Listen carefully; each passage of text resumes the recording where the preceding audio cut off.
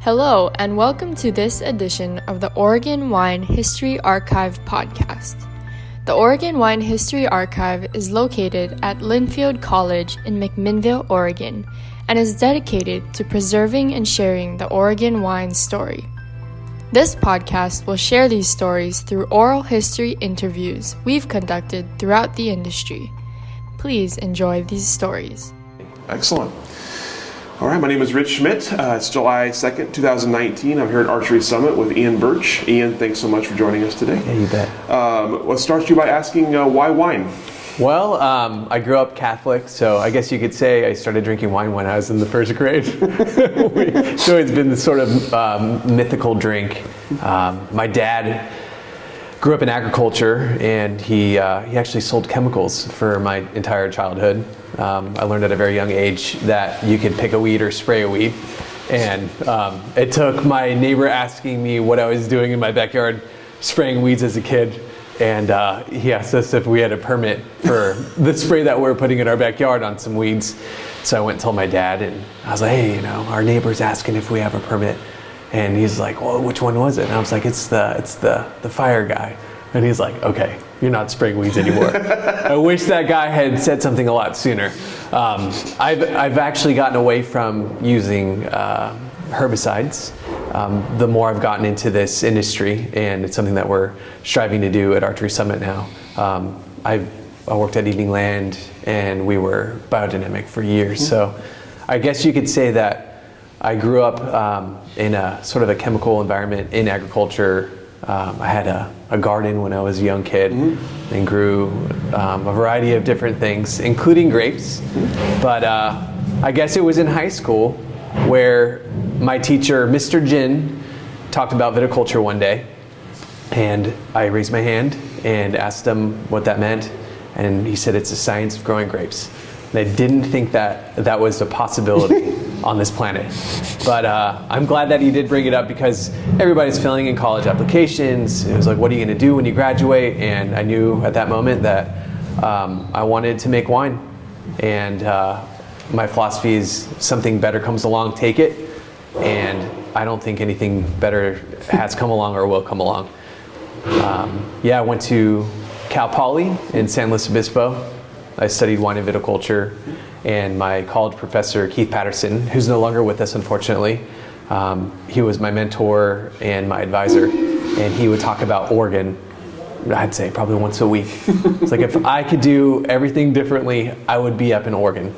Oregon was on the fringes for a long time, and he always talked about Oregon kind of being in the mainstream, the main thread, having enough heat units to grow grapes successfully year after year.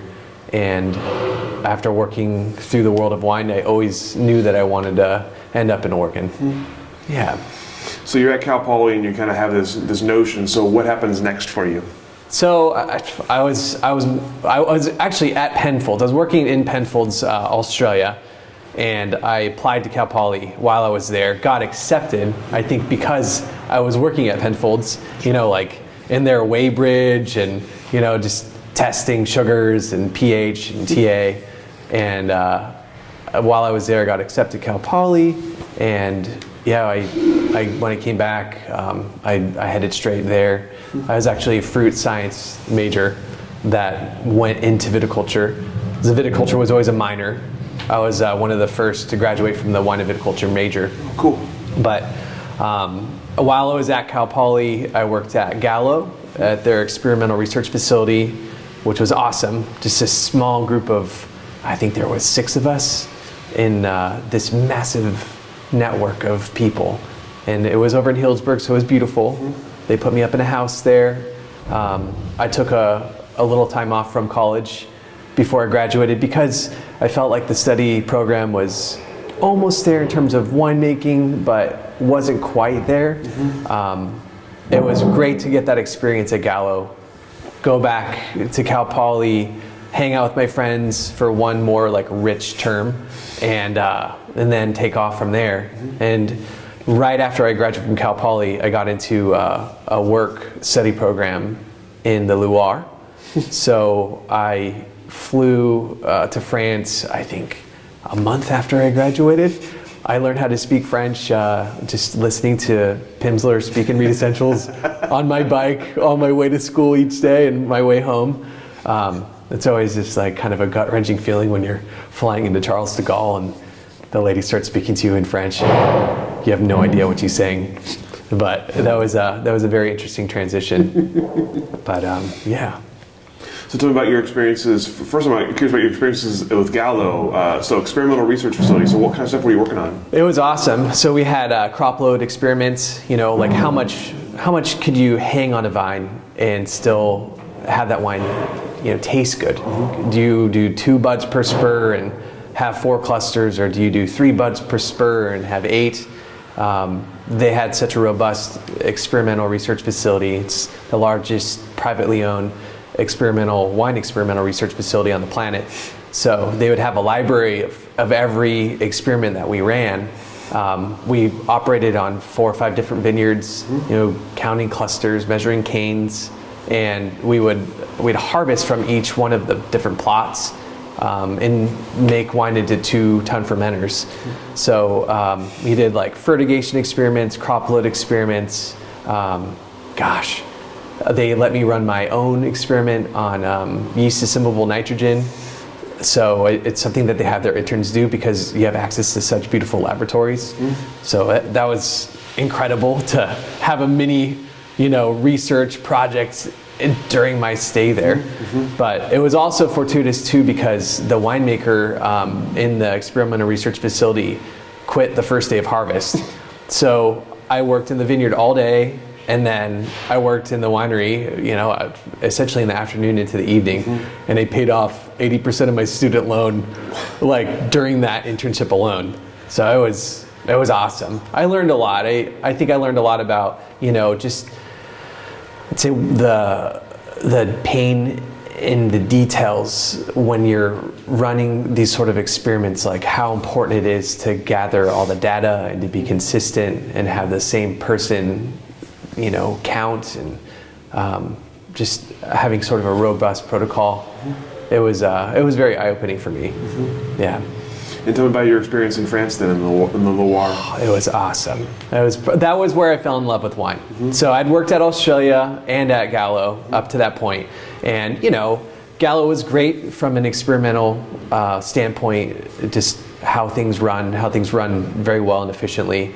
And, you know, Penfold was cool, but again, you're just doing this tiny little thing in a very large company.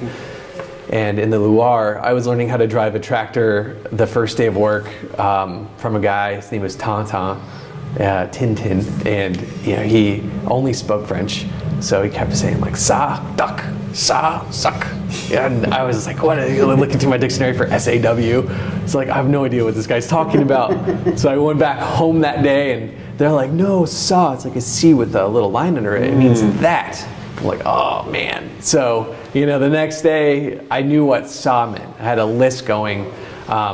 You know, I'd drive their kid to school some days, 2-hour breaks during the middle of the day.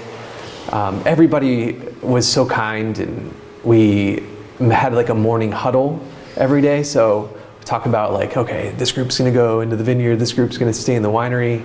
And you know, everything smelled so awesome. I mean, the whole kitchen smelled like moldy cheese, and you know, like there was a cellar underneath the winery, and you know, it just felt like you're doing everything all the time.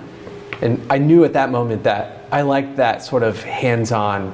You know, people have their own responsibilities, but you can do everything if you wanted.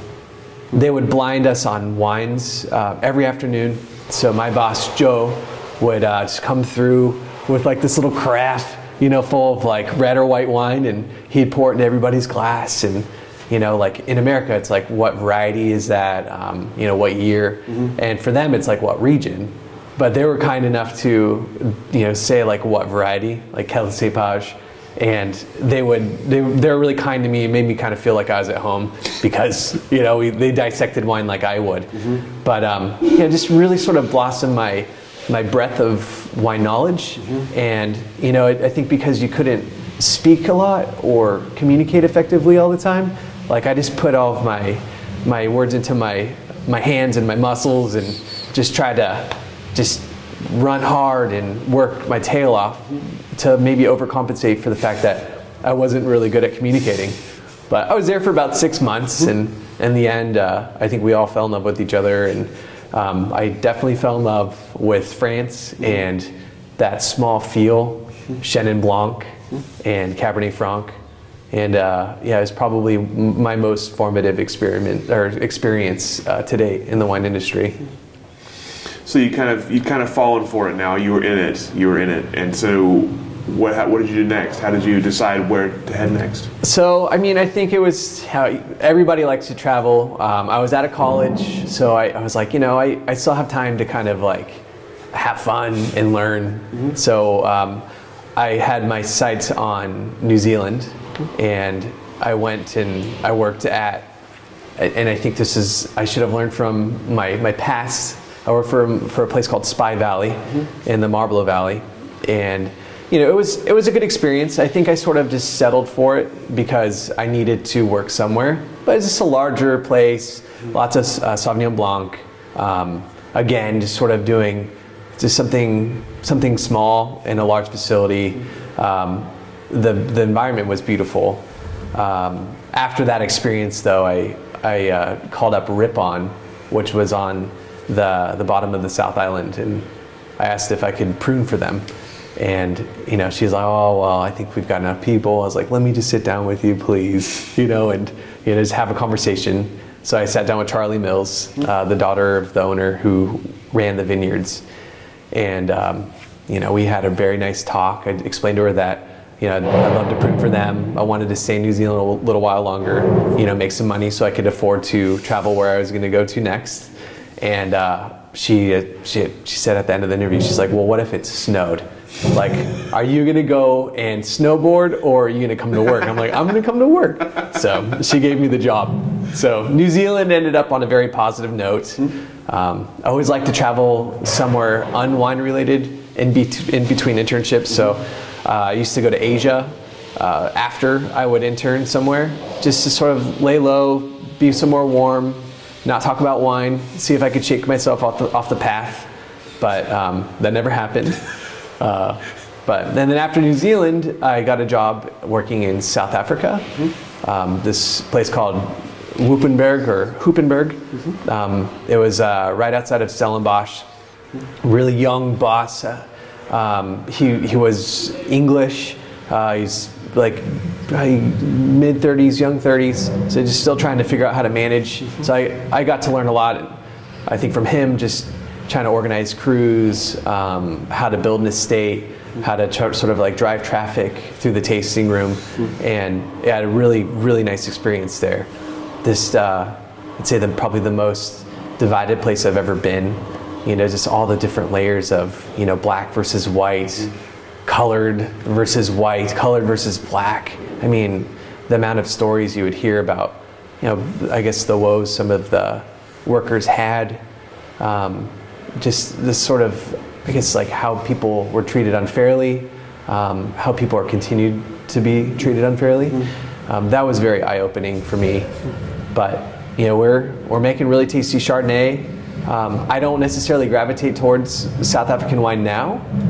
You don't see it very often. And I think for me, more than anything, it was a cultural experience.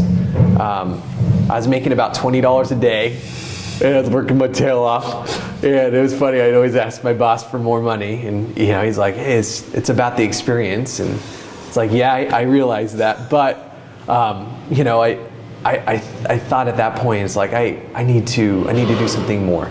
And I think in South Africa, that's when I drew the line in the sand, and I knew that I was ready for something else. So I started looking on winebusiness.com and or winejobs.com rather, and I found the job in Oregon that I would have just dreamed of having with Dominique Lafon as a consultant winemaker. Seven Springs Vineyard, which is, I think, one of the more iconic vineyards in the state. And Isabelle Mounier was assigned the task of, assembling everything and essentially constructing a winery. So while I was in South Africa, I went at that job very hard and was very persistent with Isabelle. And when I flew home, actually when I flew to Portland from Johannesburg, she picked me up and drove me to the vineyards. We tasted some wines, and thank God I got that job because I didn't know what else I would do. Yeah, so I came to Oregon and just in time for a harvest of 2008. We finished all the wines that Isabel had made with Christophe Vial and Dominique Lafon, and bottled them up and then set up a facility in Salem. So before you even got to Oregon, you had seen most of the kind of New World wine regions. How do they compare for you? What were your kind of takeaways from each spot that you've kind of brought with you? I think the New World is obsessed with cleanliness. Like nothing can be dirty. You got to triple and quadruple clean everything. I think the New World is just obsessed with like microbial contamination, whereas I feel like in the Old World, you have a little bit more of a sort of an openness to things like if you kill everything with harsh chemicals, then really bad things can come back.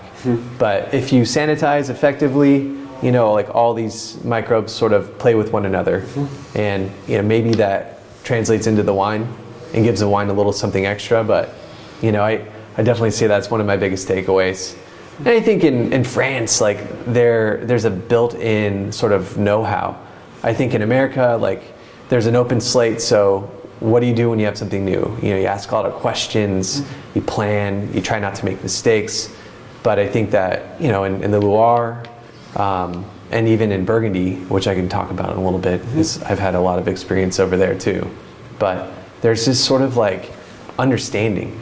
They sort of groove with one another in a way that I think the New World doesn't, just because there is such a newness here. We scrutinize over rootstock and clone and like orientation, and I think in Burgundy, the amount of times you've asked somebody, or if I've asked somebody like what clone or rootstock do you have, and they're like, oh, I don't know. We don't care. It's all about like what the place gives and what the place says, and I think that's something that we sometimes take for granted in the New World. Is this, we have to ask questions, we have to plan and be methodical.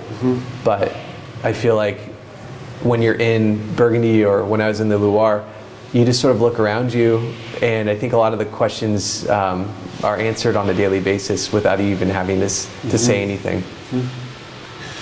So you'd seen all these places, but you had heard about Oregon early on, and Oregon had been kind of sounds like a goal for you. So tell me about your first impressions of Oregon when you got here. It was beautiful. I remember driving down, and I still try to remember what freeway was. I think it was 18.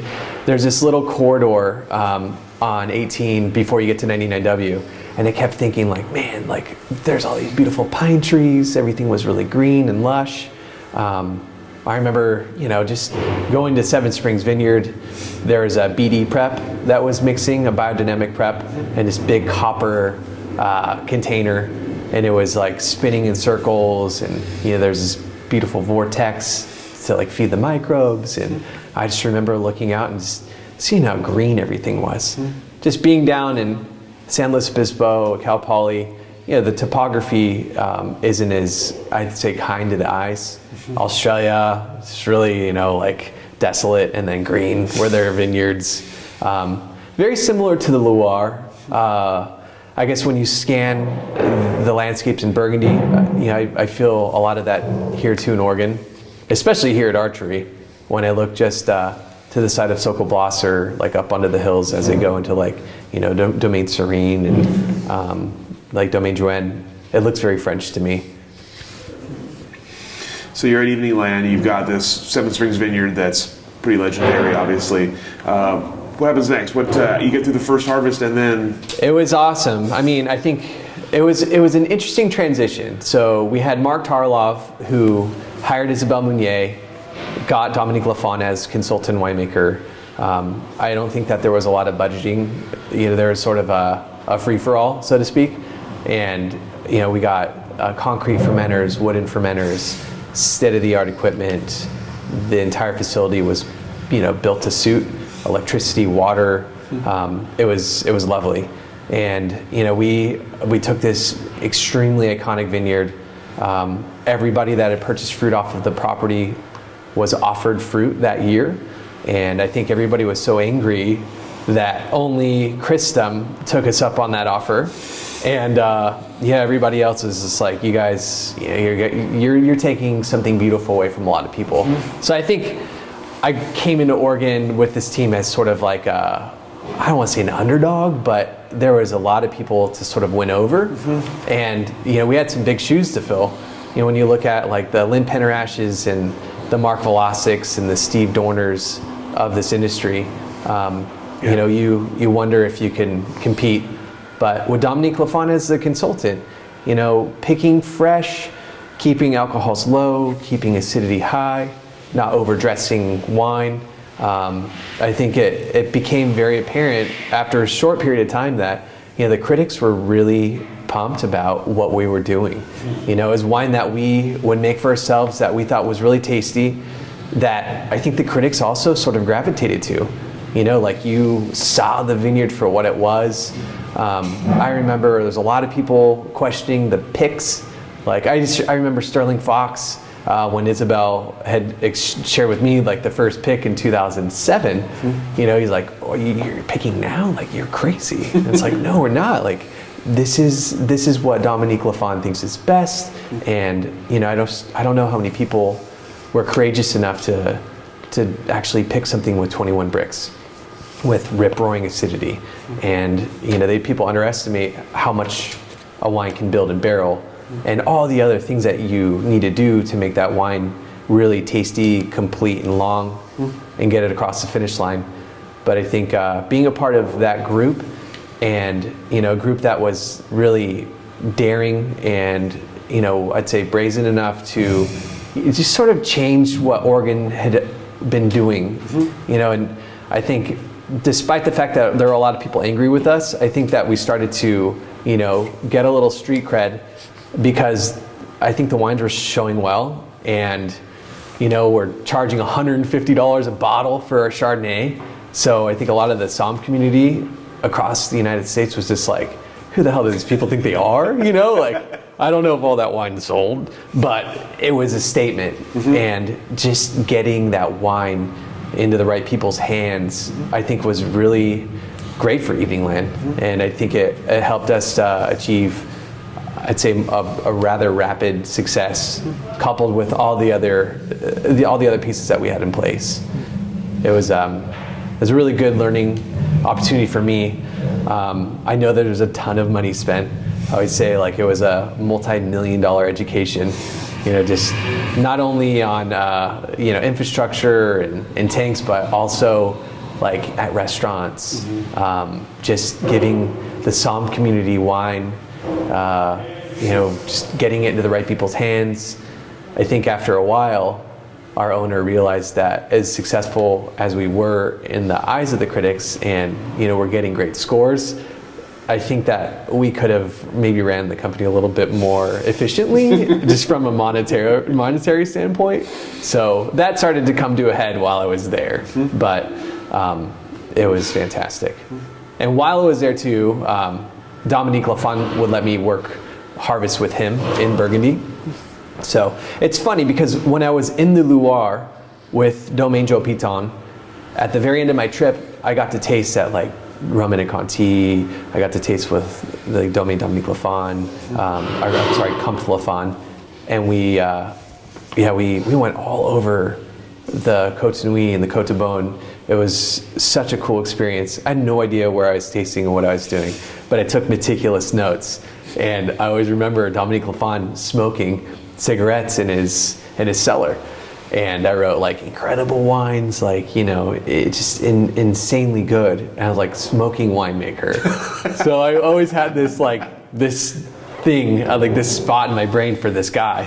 So it's funny when I applied for the job, I look back in my notes, I'm like, oh my God, I actually tasted this guy's wine.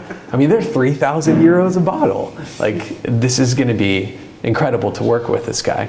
So I was able to work with him at his Domaine Dominique Lafon venture 2 years in a row, and we had an operation called Evening Land Côte d'Or, So we made wine in Burgundy.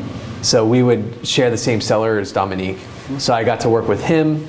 I got to make wines for our brand. And then eventually in 2013, a winemaker in France needed an assistant. So they asked me if I wanted to be his assistant winemaker there. And I jumped on it. Our owner had bought a chateau. So my wife and I, essentially I quit my job at Evening Land, Oregon. She quit her job selling wine. We got our cat in a cat carrier and sold my car, rented out our house, and moved our lives over to France. And we're there for about a year, working in Burgundy. And it was incredible. I already had a huge love in my heart for the country, and it was really cool to actually be inside Burgundy and see how it operated. We were a negotiant, so we would buy fruit, we would buy juice, sometimes we would buy finished wine, and just learning about the courtier and how they operate, how they dictate price. So I was there for about a year. I was hoping to be there longer, but there were a lot of changes being made in Oregon, and Isabelle Meunier was let go from Evening Land, and they asked me if I would come back and make wine in Oregon. So Raj Parr and Sashi Mormon were at the helm then, and it was great working with them. I had a lot of experience working with the old guard. Dominique Lafon was still the consultant for a little while, and Raj and Sashi, I'd say, put a little bit more of a playful edge on things. No sulfur when fruit came in, which is just really hard for me to wrap my mind around, because you can lose your fermentations to microbes very easily. So it was a learning curve in that sense. But after about a year of working with Raj and Sashi, I thought it was time to spread my wings. As hard as it was to leave Seven Springs, and especially working with Raj, this guy that tastes all over the planet and can get people's press programs or temperature curves on certain fermentations, or just any technique. It was really cool to kind of see wine through his lens. But in 2014, after harvest and all the wines were fit and stable, I made the move, and I started to work at Scott Paul in Carleton, and a little bit more eclectic, not as large of a production. They were going through some restructuring, and the president assembled a new team, rebranded the entire project. Very great group of people there. Some of the most incredible people I've ever met in my life. And Cameron Healy, who was the principal owner at the time, bought out Scott Wright from his share of the company. So Scott Wright Paul was no longer part of the company. Cameron Healy started Kettle Chips and Kona Brewing. So just the amount of the business acumen, systems, food systems, and he's still to this day probably the most generous individual I've ever met in my life. So it was a really nice transition. And then after being there for a few years, I realized that things were going maybe a little bit more slowly than I wanted them to. And I had the pleasure of working intermittently with Nicholas Kie, who is the COO of the Crimson Wine Group. So he was talking to us about the possibility of us making some wine with him. We had a contract with another winery in the area to make a secondary label, and we were playing around with the idea of making wine with him at the facility that he helped build in the Tri-Cities area of Washington. The prices are right. He was just such a nice guy, very, very bright, knows winemaking, knows sales. He's very business savvy. He's got his Master of Wine certification. So he's just a really good guy to get to know. And I texted him. I said, "Oh, congratulations on your new position as COO. They have the right guy for the job." And he always told me, it's not about knowing everything. Sometimes it's just about knowing a little bit more than the person sitting across from you. And I texted that to him, just like, har, har, har. And the next day he accidentally texted me about some like, basketball game or something. And I said, hey, wrong Ian, but it looks like you guys are hiring a winemaker at Archery Summit. Like, looks like somebody else is looking too, right? So he wrote back like, I think you would be a great fit. Like, let's talk.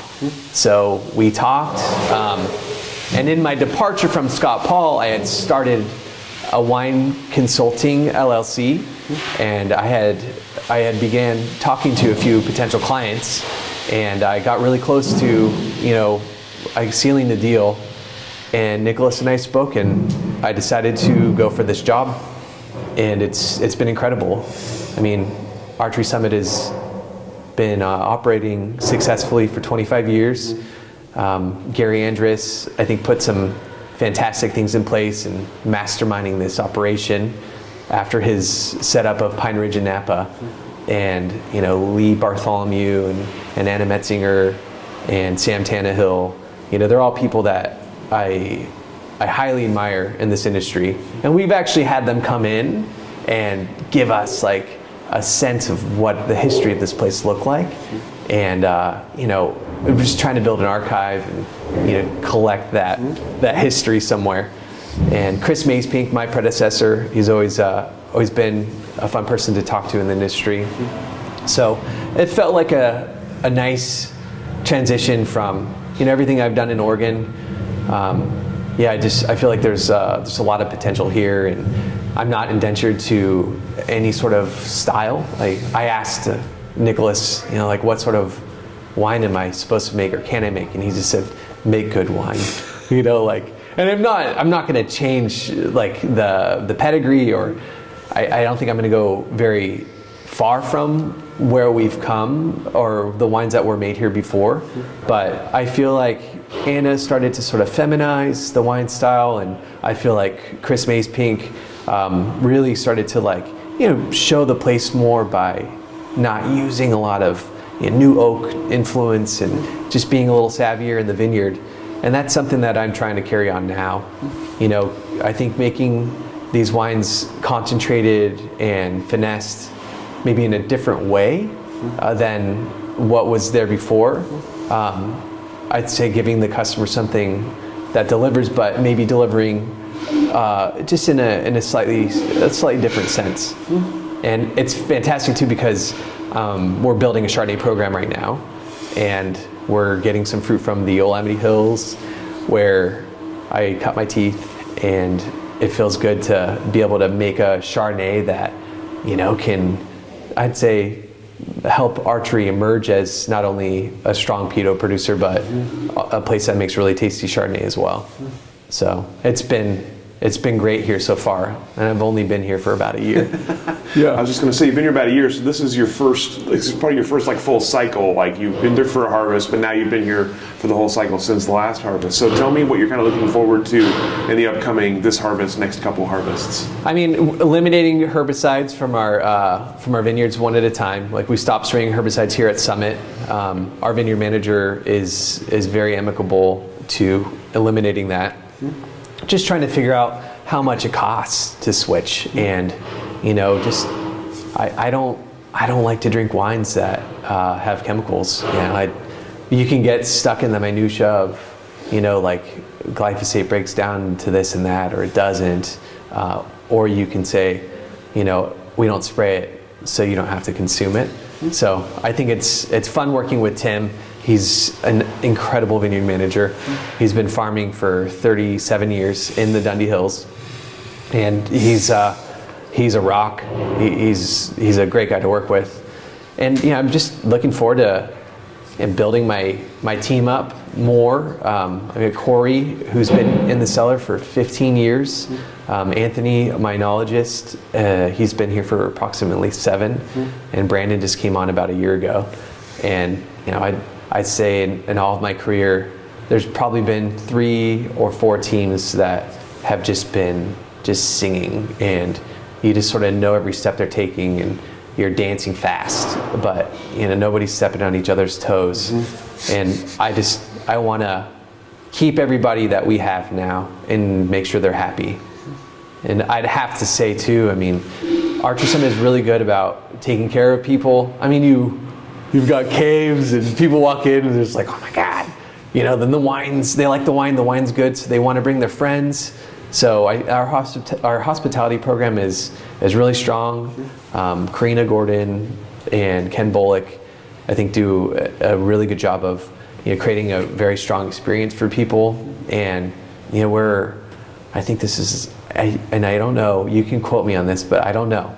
But I'm guessing this is the first profitable winery that I've ever worked for. So it's kind of nice, you know, like developing a budget and, oh, I can't spend that because I didn't budget for it. And it's fun because, you know, hospitality and the tasting room make money, and then I spend it all in production. So it's kind of a nice give and take. But I'd say, if anything, I want to maximize, you know, the acreage we have. We have currently about 83 acres producing. We have some that are about to come into production. So with all 5 vineyards that we own and farm in the Dundee Hills, we have approximately the potential for 100 acres, which ironically, I think this is probably by design, fits perfectly into our cellar. So that's always a good thing. But we're always thinking about how to make our space more efficient. You know, we've got a lot of tools because this is part of the Crimson Wine Group. You know, we've got a lot of very bright individuals that work at different wineries that I can call up for advice. We've got a very robust accounting firm. Nicholas is very, very smart at looking at things intelligently. He doesn't make decisions or doesn't have ideas that are very foreign to me, which is so cool, because sometimes you do work with people that have a strange way of looking at things. So I do feel like we've got all the makings to continue a very positive legacy here, and, you know, make some ripples and make some tasty wines. Speaking of that legacy, how would you describe the legacy of Archery Summit and how it fits into kind of the Oregon wine history? I would say, I mean, Gary Andrus, yeah, he's one of his slogans is "bad to the bone." You know, like, he liked to party. I think he liked to show people a good time, and I think he liked to make really incredible wines. You know, I think Archery Summit, although there are other really strong players on this hill, I think Archery Summit is one of the, you know, more iconic Pinot producers in Dundee. I mean, Arcus, we purchased it in 1993. 7 acres of that vineyard was planted in 1973. So we have one of the oldest, you know, pieces of land in Dundee. And then of all 5 of our vineyards, you know, all of them are different sizes. A lot of them have different aspects. I think we've done a really good job of kind of just making a reliable presence, making a reliable wine. And I think, you know, in North America especially a lot of the New World, it's about the experience. You know, people coming in and being educated to exactly what the wine is and what we do, and just kind of feeling good that everybody is giving them information, from production to the hospitality staff. You know, like, they know what we're about, and I think that's really important. Do you feel like that, in your experience in Oregon wine especially, do you feel like that's changed in terms of how much people ask of you and how much maybe knowledge they bring with them about Oregon wine? Are they asking for more than they used to? I mean, I think people like to geek out on certain things. It goes in waves, like, so, like, what clone do you guys use here? You know, and you can really say anything. I think a lot of time, and they'll just be like, oh yeah, totally. I think, you know, because we're analyzing everything we do so that we can put systems in place and plant intelligently and grow intelligently as a region. I think sometimes the consumer gets hold of some of those terms, and, you know, I guess they get to learn with us. But, you know, I think I'm asking right now more questions than people are asking me in terms of what Dundee is all about. I've been learning a lot. I was in Eolamity for years, so I think a lot of my winemaking approach is like how to ferment Eolamity Hill Pinot. You know, like, the skins are thicker because of the Van Duzer winds. They extract a lot more easily. And I just learned this last harvest that, Dundee Hills doesn't. I think that, I'm able to take a lot more out of those fermenters. I'm able to maybe extract more than I ever have.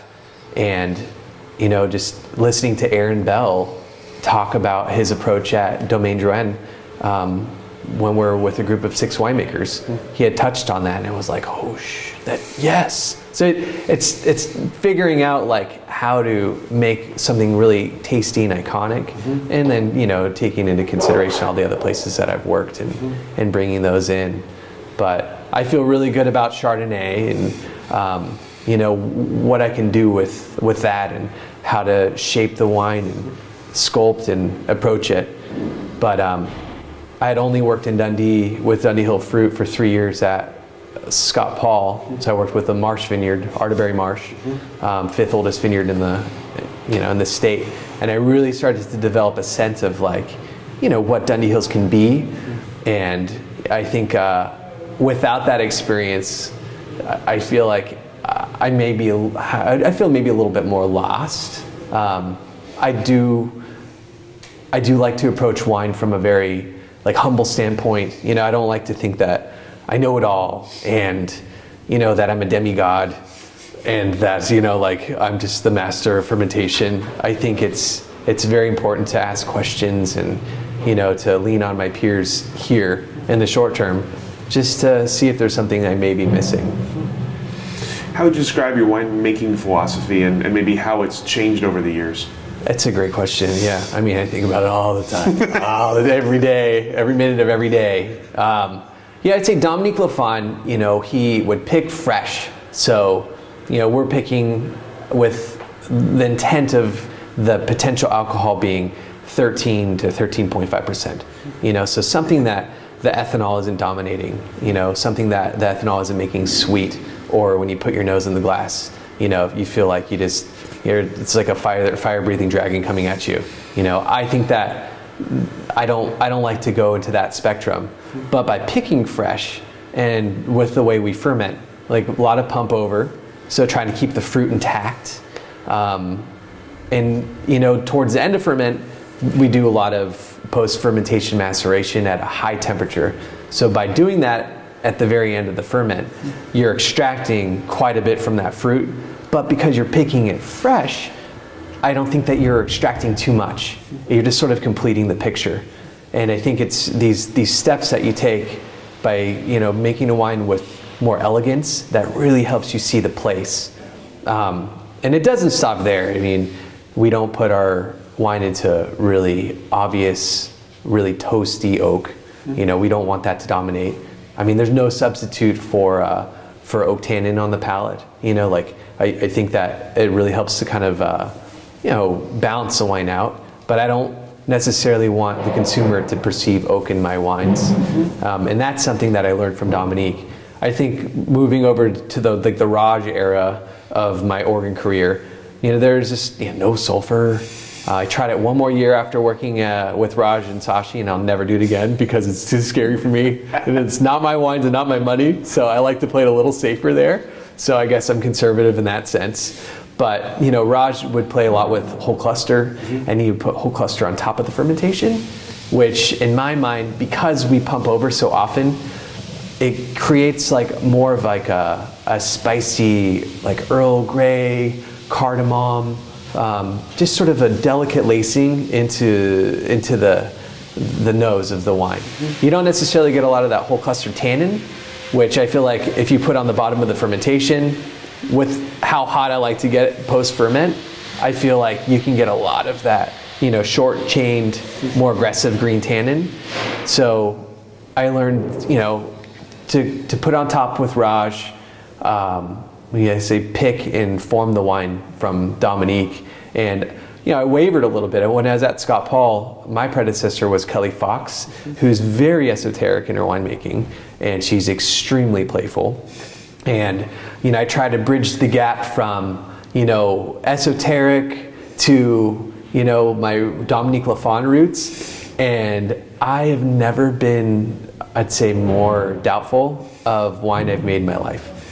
I was like, I had PTSD. I was like, oh, I should have done this differently and that differently. And I didn't really understand the wines I made. And I vowed to myself that anywhere I ever work again, I'm making the wines the way I want to make them. You know, and when I talked to Nicholas and he said, I'll just make them good. It's like, well, here's a bottle. This is what I made in 2016 from Marsh, which is right next to Arcus, one of our vineyards here at Archery Summit. And it's like, this is what I want to make. And he's like, okay, like, I like that. It's really good. So, yeah, I think that's where I'm at now. I guess a lot of people I find in this industry, if they make wine a long time, they're just like, oh, you know, this is the way I've been doing it. So why would I change it? But I think the best question you can ask yourself is, you know, how do I make it better? You know, like, can I do something differently that I'm not thinking about now that'll make this wine better than I've done it before? Which causes you to, you know, really test yourself. And we go through a process here where I actually write descriptions of the wines that I'm making. So my boss is like, okay, what are you going for? So it's like, you know, Arcus. I want a little bit of whole cluster nuance to come through on the nose, you know, darker fruited, you know, well, actually blend of dark and red fruit, because I think Dundee Hills is a little bit more red fruited. But, you know, like just a spattering of new oak, you know, present tannins, but long and linear. And he's just, okay, how are you going to do that? And it's like, well, this is how I'm going to make the wine. So I write it all down. And then every single year, we'll pick a competitive set, you know, something that Nielsen rated highly, somebody that's kicking butt here in the Dundee Hills, and we'll set up a double blind tasting. And we'll go through, and each one of my guys in production with Nicholas will rate the wines, we'll run statistics on them, and if ours is on the top, it's like, yay, we're doing something okay. But if ours is in the middle or on the far end of the tier, we have to question our approach. And is our approach, is it intelligent?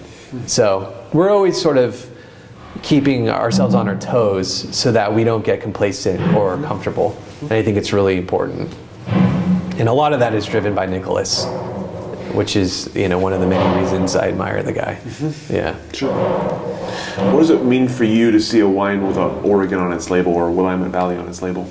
I mean, I think there's a lot of diversity in this industry, and I love to support our industry. I think there's a lot of exciting things happening, but you know, it's fun to try to characterize the state or the Willamette. But I think there's this uniting sort of taste and identity. You know, there's a lot of spice, forest floor, earthy. I find a lot of Oregon wines to be fruity. You know, I think there's definitely an identity here, and yeah, when I'm looking at an Oregon wine, I guess it's something that I revert back to. You mentioned a couple times, to you, what's the significance behind like a sense of place? What does that mean to you in a wine? Well, I think that there's a lot of things that can happen in a vineyard, good or bad. You know, if the vines are healthy or the vines are, you know, struggling to become healthy. You know, if they have enough nutrient or they don't. If they're in a rocky soil or they're in a deep soil. If they've got a good exposure to the sun or a challenging exposure to the sun. You know, there's a lot of things that I think a vine does, like out in the vineyard, that kind of brings it to the finish line and creates a sense of itself. And you know, out of all 82 acres that we currently have now, we have 75 different blocks.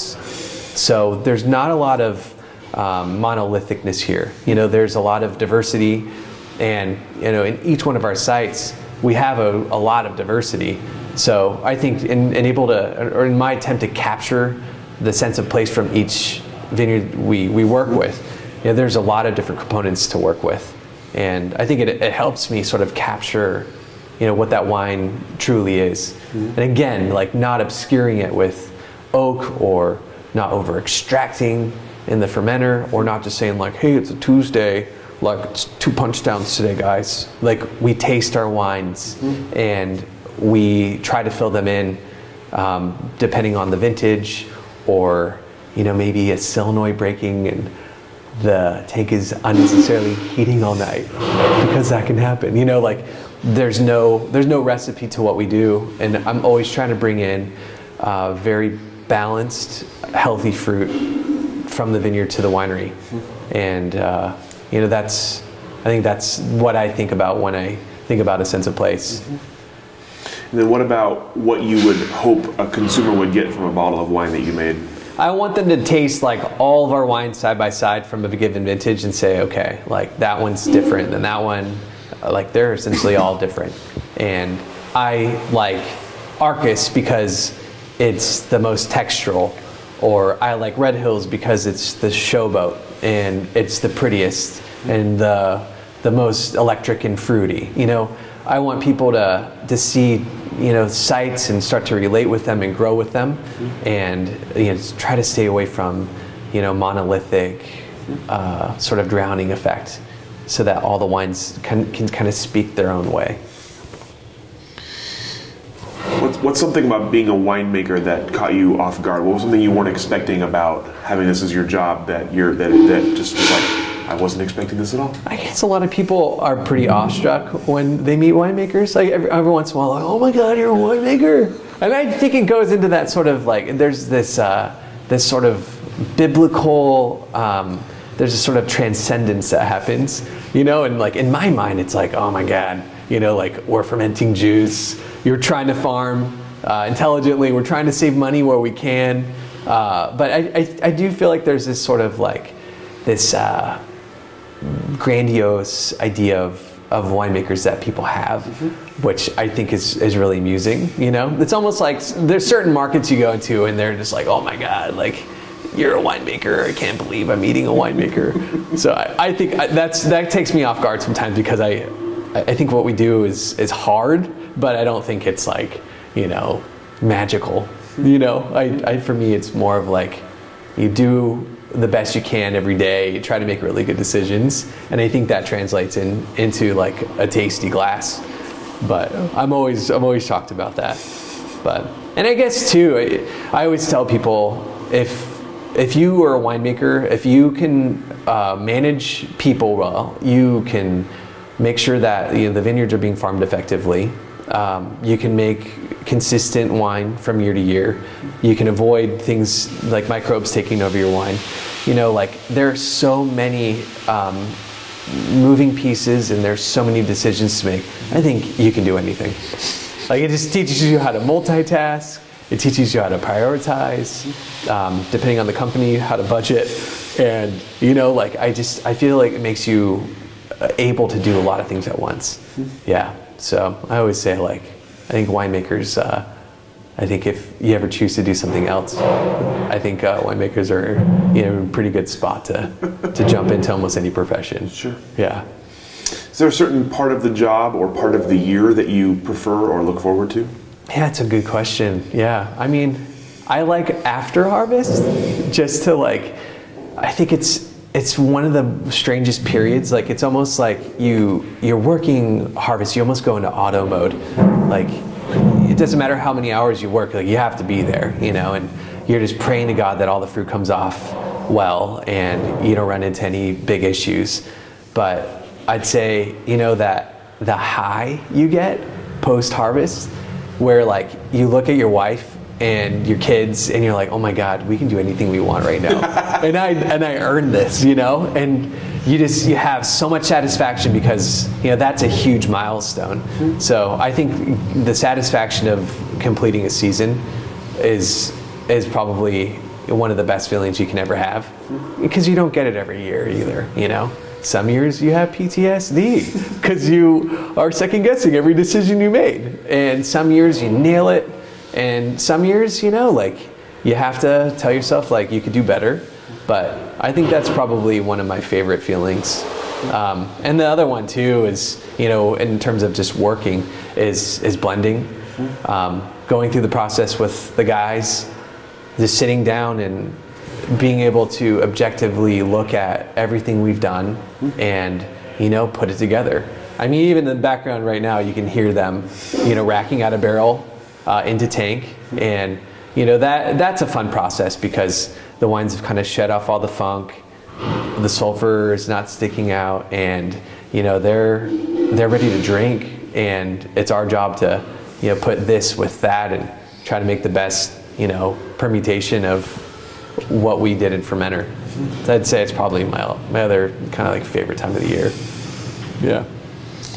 So you mentioned the kind of building the Chardonnay program here. What else are you seeing as you look in the future here at Archery Summit? Say if you look a decade down the road. A decade, it's funny. That's actually like how long. I think of myself being here 10 years, and like if I could stay here longer, of course. But I think by then, maybe half Chardonnay, half Pinot Noir. Because currently, we're somewhere in the realm, and I could actually give you a firm number, but I'd say we're probably 80 Pinot, 20 Chard. And someday, without scaring off our loyal like Pinot people, that don't like Chardonnay, like don't worry, we're still making the same amount of Pinot for you. But I'd love to scale up a really healthy, large Chardonnay program. That's that's something I'd like to do.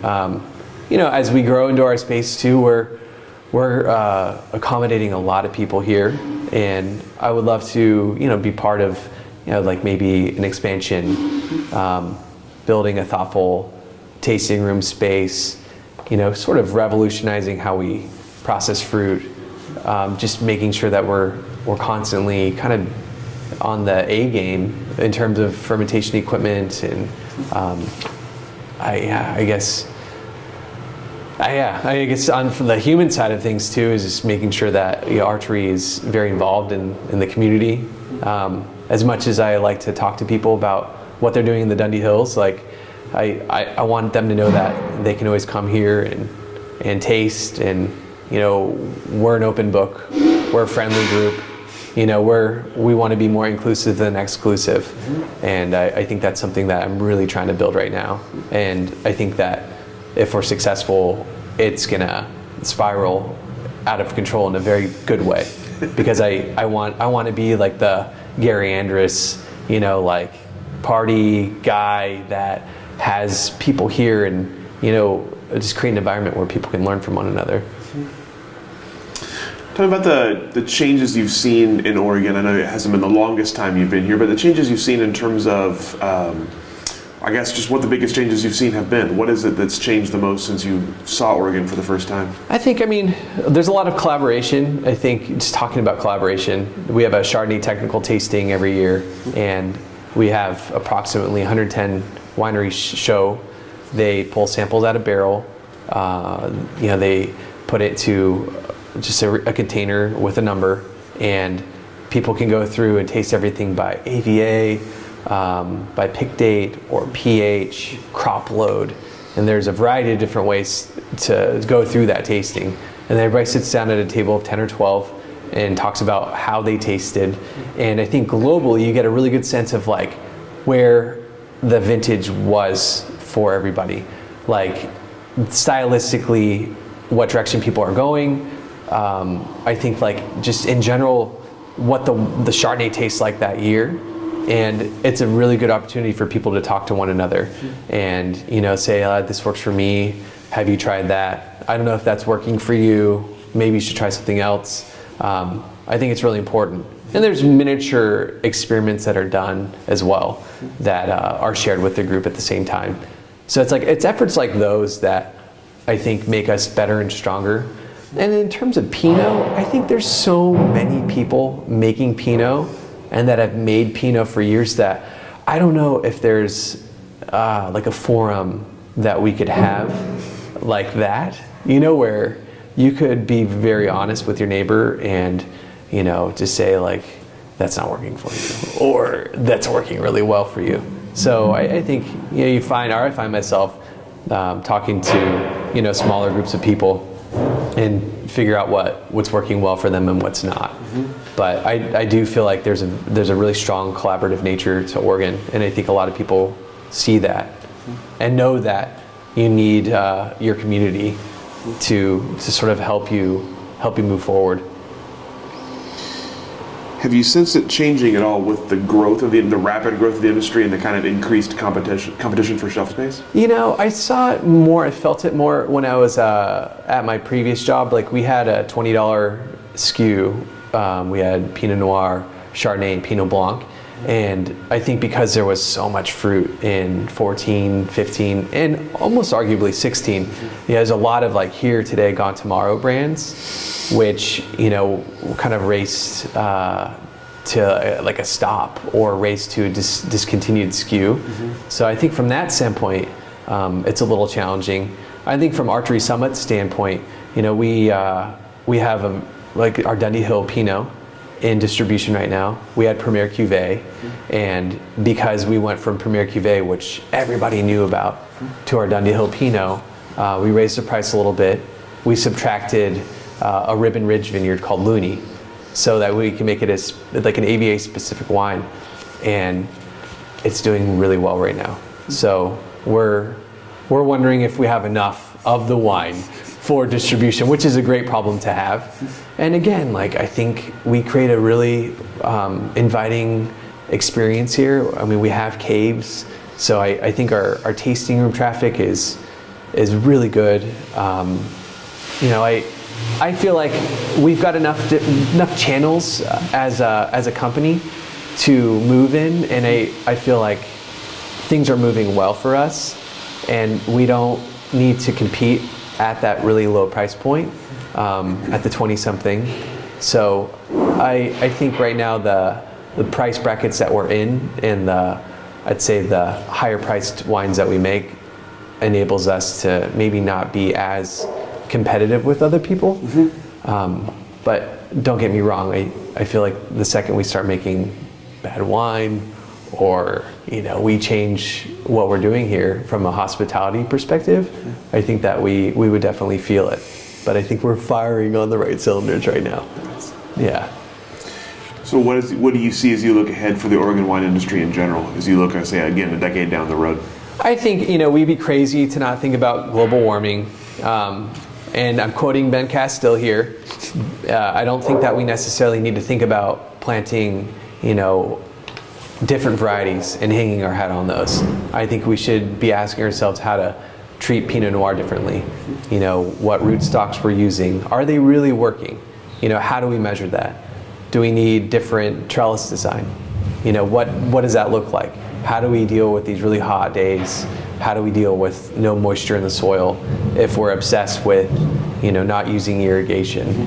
I think it's trying to maybe rethink what we've done, and you know, not necessarily talking about like planting Cabernet Sauvignon, because I do feel like there will be years where people won't be able to ripen their crop in the Willamette. So I don't think that we're quite there yet. And then again, collaboration. I think that we need to communicate with each other as an industry. We need to isolate what's working and what's not. And you know, I think that there's going to be a lot of people coming in from California and Burgundy. I mean, they already are. There's going to be a lot of interest here, and you know, we're still working out kinks in our legislation to make Oregon a very robust wine growing region. So I think it's, yeah, being involved in the legislature and, you know, talking to one another and making sure that we all have Oregon's best interests in mind. Are there certain challenges or obstacles that you see as you look ahead that you're concerned about? I mean, I think that in terms of winemaking, we do a lot of whole cluster inclusion, and we're going to do some experimentation this year, but 70% of the composition of a cluster is water. So by putting that in our fermentation, I feel like it helps dilute the ethanol content. It brings our alcohols lower. You know, we're changing the way that we till. We're using more, we have more clods in the soil instead of pulverizing the soil down to little bits to prevent evapotranspiration, increase microbial activity underneath the clods, and hopefully retain some moisture underneath those clods. I'm always looking at ways to kind of work with what Mother Nature is giving us. And you know, that's something that's always top of mind for me and all my conversations with our vineyard manager. That's something I definitely think about as a challenge moving forward. what advice would you have for someone who wanted to enter the Oregon wine industry today? It's hard. You've got to be good every step of the way. If you're not good in maybe 2 spots and you're great in all the rest, you'll be fine. But it's a very competitive industry.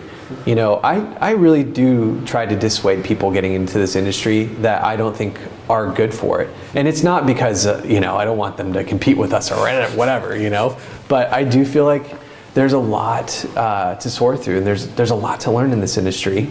And I think I always try to tell people, what it's really like, and that you can't just sort of prance in and you just don't drink wine all day long. There's a lot of blood, sweat, and tears and time that goes into it. But I think on the flip side of that, when you see somebody that's hyper talented, that comes from a really strong background and is an asset to our industry, those are the type of people that you're like, here, like, come and hang out with us and learn from us because we want to learn from you. But I think, attracting talent right now is a very smart thing to be thinking about as an industry. Okay, that's all the questions that I have for you. Is there anything we didn't cover that we should have? Anything I should have asked that I didn't? I just want to emphasize how I'm just doing one little bit in this massive cog at Archery Summit. I just want to say that without our team, we wouldn't be who we are. And my guys in production work their tails off. Like, the people we have in the vineyards are incredible. And hospitality again. They bring people through here. They help kind of build our brand, and I'd say the biggest reason people perceive us the way they do. So I just want you guys to know how important I think our team is here. Sure. Yeah, absolutely. Well, thank you so much for your time, for your answers. Oh, totally. And we'll go ahead and let you off the hook. Awesome. Thank you for joining us for this edition of the Oregon Wine History Archive podcast. And thank you to all the supporters, partners, donors, and interviewees who have made our project a success. Be sure to check out our website at OregonWineHistoryArchive.org for more interviews, plus photographs, wine labels, and more. And stay tuned for more interviews as we tell the story of Oregon wine. The Oregon Wine History Archive podcast is brought to you by the Oregon Wine History Archive at Linfield College. The executive producer is Kiana Anderson. Producers are Rich Schmidt, Rachel Woody, Stephanie Hoffman, and Camille Weber. And a special thanks to all the Linfield Archive students who have contributed to these oral history interviews over the years.